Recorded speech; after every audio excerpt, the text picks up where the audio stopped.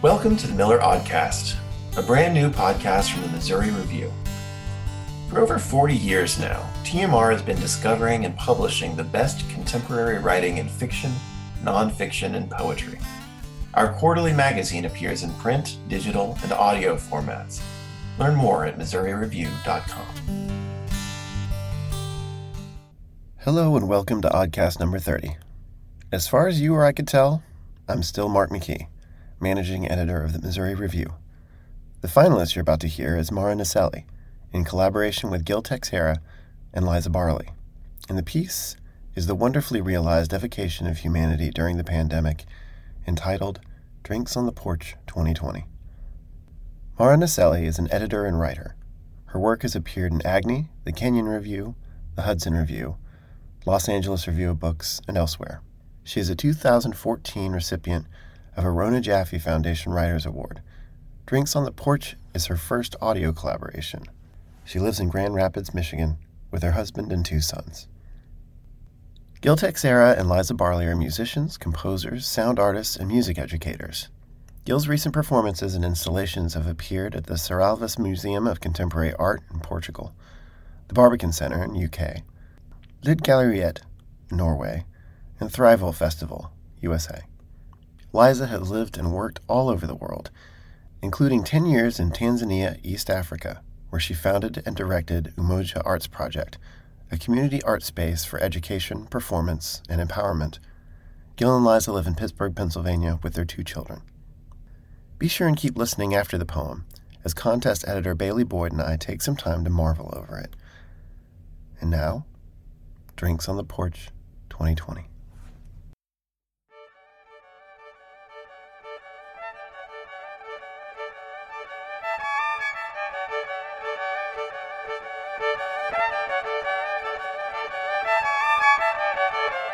Children run from one backyard to another, ride bikes up and down the block as we hold our own glasses with our own beverage, talk pizza delivery joints and school plans and job loss, not knowing how to work at the dining room table while kids fidget and fall in and out of attention. We know talking on the porch is a relief that won't last once the weather turns. A mother, a scientist, holding a glass in one hand and a bottle of a very fine red in the other, jabs her middle fingers toward me and says, "Fuck." She has purchased a bright green kidney-shaped table and sunny yellow chairs sized for little hands and little legs and little bottoms to create a homeschool space with the Danish pendulum lamp glowing in the background, and posted this picture to Facebook, noting, "So few can do this."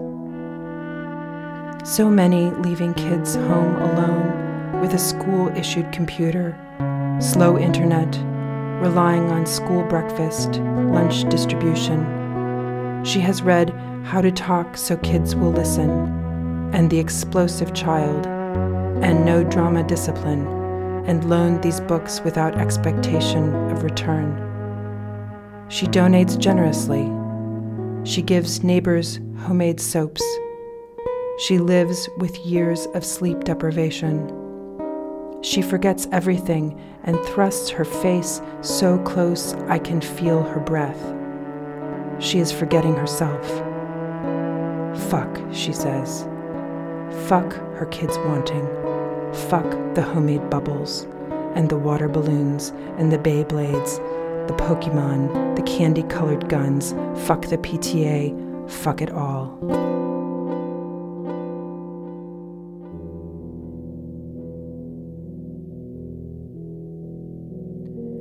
I remember a story about a man who swims his way home, pool hopping across the county. I imagine him in pink swim shorts, though it isn't mentioned, and I misremembered the drinks to be amber-colored when in fact they were mostly gin, until the end when he becomes chilled and craves a whiskey he believes surely will be offered at the Saxes, and failing that, the Biswangers, though he has lost track of the time. The months, the years. The pool waters are sapphire or green, sprinkled with yellow beech leaves.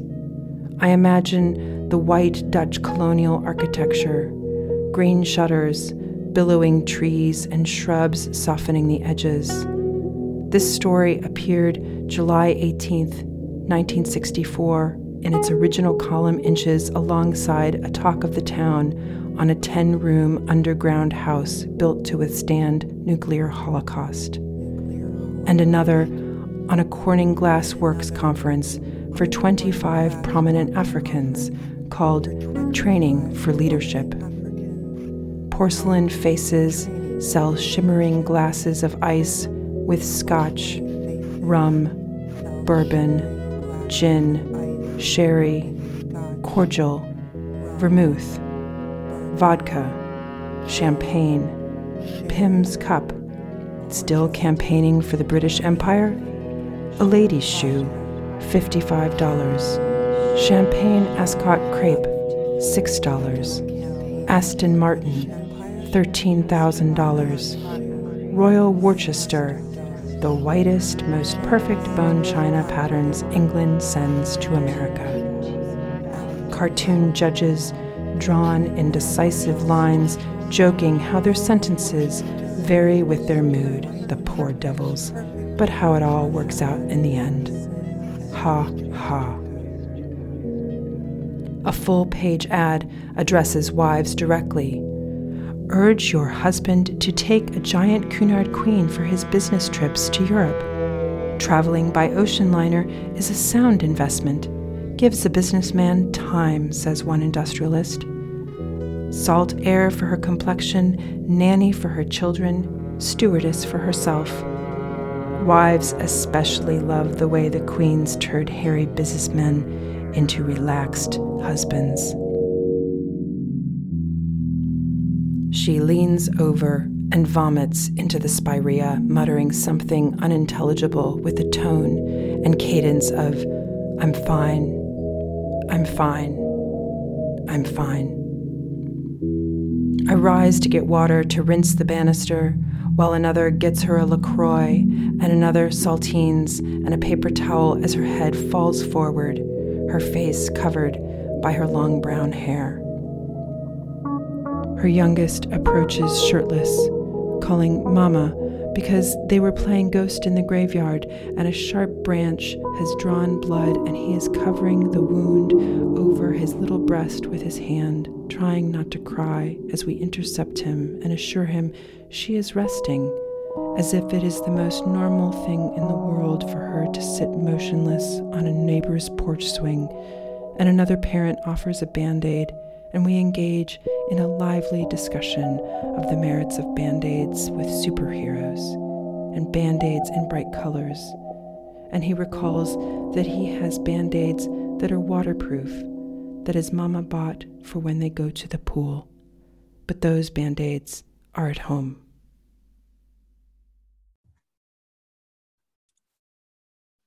Hello, and welcome back to the Miller Aud-cast.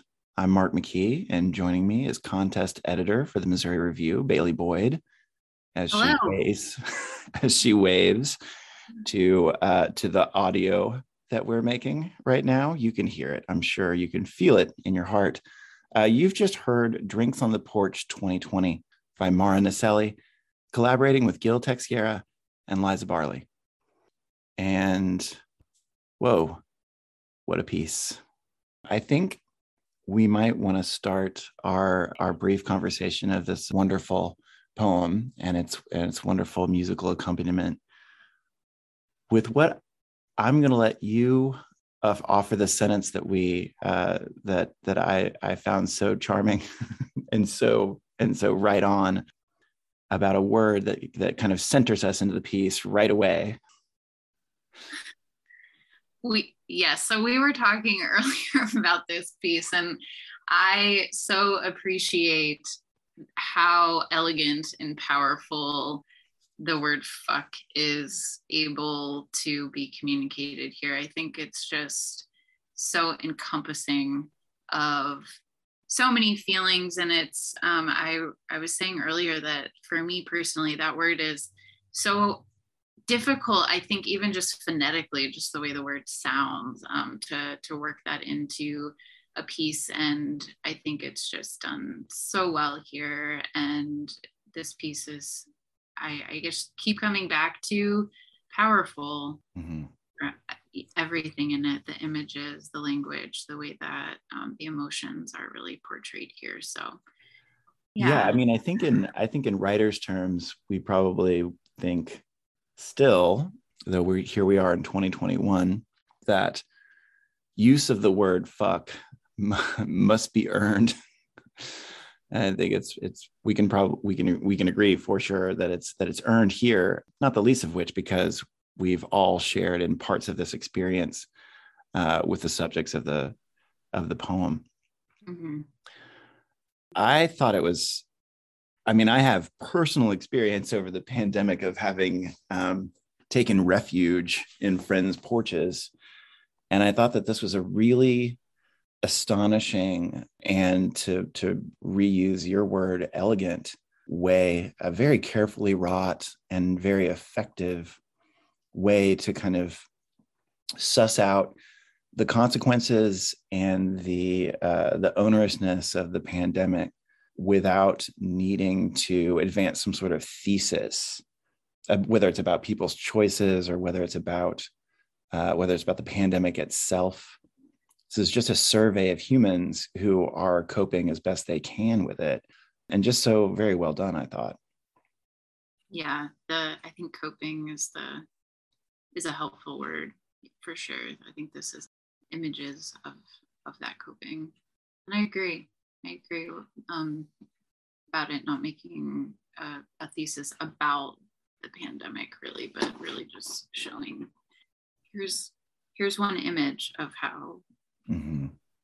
some folks are reacting to it. And yeah, I thought it was a particularly masterful touch to bring in the short story that the speakers were calling about the man jumping from swimming pool to swimming pool, and you know, I believe it's a Cheever story. Anybody who wants to can correct me on the internet. but there's these accompanying drinks that she remembers as all being kind of like amber, but wind up being gin until the end. And then there's a kind of focus of the speaker on where this story first appeared, and a concentration on the advertising around it that I just thought was just really well done. It found a way to kind of inflect something that predates our own pandemic, but is so inflected by it. You know, the advertisements for alcohol, but also the advertisements for business travel and cruises, mm-hmm. that are just like forever have different meanings for us because of the pandemic. Yeah, I agree. And just the focus on each of those and giving each of those the room in the poem to actually be able to have that effect before returning to you know, the finality of the poem and the images, the woman's head, mm-hmm. you know, kind of coming down and being covered by her face. I was just so able to witness that, and that was really powerful for me. And we were talking too about how well the audio here is coming in, and heightening the poem in the right places. You know, we were talking about before about how this audio wasn't detracting from the piece, and not one, the text or the audio was ever kind of drawing your attention away from the other one, but it was a true collaboration that really complemented both elements really, really well here. And so we definitely would be remiss if we didn't also talk about that, I think, as well, because the opening sound and then how it, you know, transitions throughout the poem, just as the poem transitions itself. Yeah, there's a way that the poem and the musical accompaniment kind of trade primacy of space, but they never drop away from each other. They seem wedded in a way that I think is really effective. Yeah. And I mean, the kind of graceful symmetry of the entire piece is really rewarding, I think, as well. In the first part of the poem, when the initial kind of music drops out or drops lower, and you get the suggestion of this mother and the ways in which she's been trying to kind of like marshal her child or her children through, but the child isn't there. Mm-hmm. There's just all of the suggestion of the labors around it. It's not until the end that the child shows up, wounded at the exact point where the mother can't provide the kind of, support that the child's looking for. He's injured himself and needs a Band-Aid. But those other parents there kind of leap to the fore, both to help her and to kind of scrounge up a Band-Aid for him, which leads into just a truly remarkable and lovely end that just kind of pushes us right off the cliff. Yeah. Yeah. And I think that's probably all we need to say about it, except thank you. And thanks for being here with us, Aud-cast listeners. We'll be back again soon with more Aud-casts as we release finalists for the 2021 prize. Stay with us and stay tuned. Thanks for being here, Bailey. Thanks so much. Wave to the audio, Bailey. That's our signature move. All right. Be well. Thanks for being with us on Miller Aud-cast number 30, featuring Drinks on the Porch 2020, from poetry finalist Mara Naselli, in collaboration with Teixeira and Liza Barley. Keep your ear to the wheel, and you will shortly be rewarded by Miller Aud-cast number 31, coming soon. Thanks also to the Missouri Review contest editor, Bailey Boyd, and to Patricia Miller for her generous support for the Miller Audio Prize. Finally, TMR is open for submissions year-round, and we remain dedicated to discovering and publishing the best contemporary writing in fiction, nonfiction, and poetry. Be heard. Give us the opportunity to discover you. Subscribe or submit your work today. Learn more at MissouriReview.com.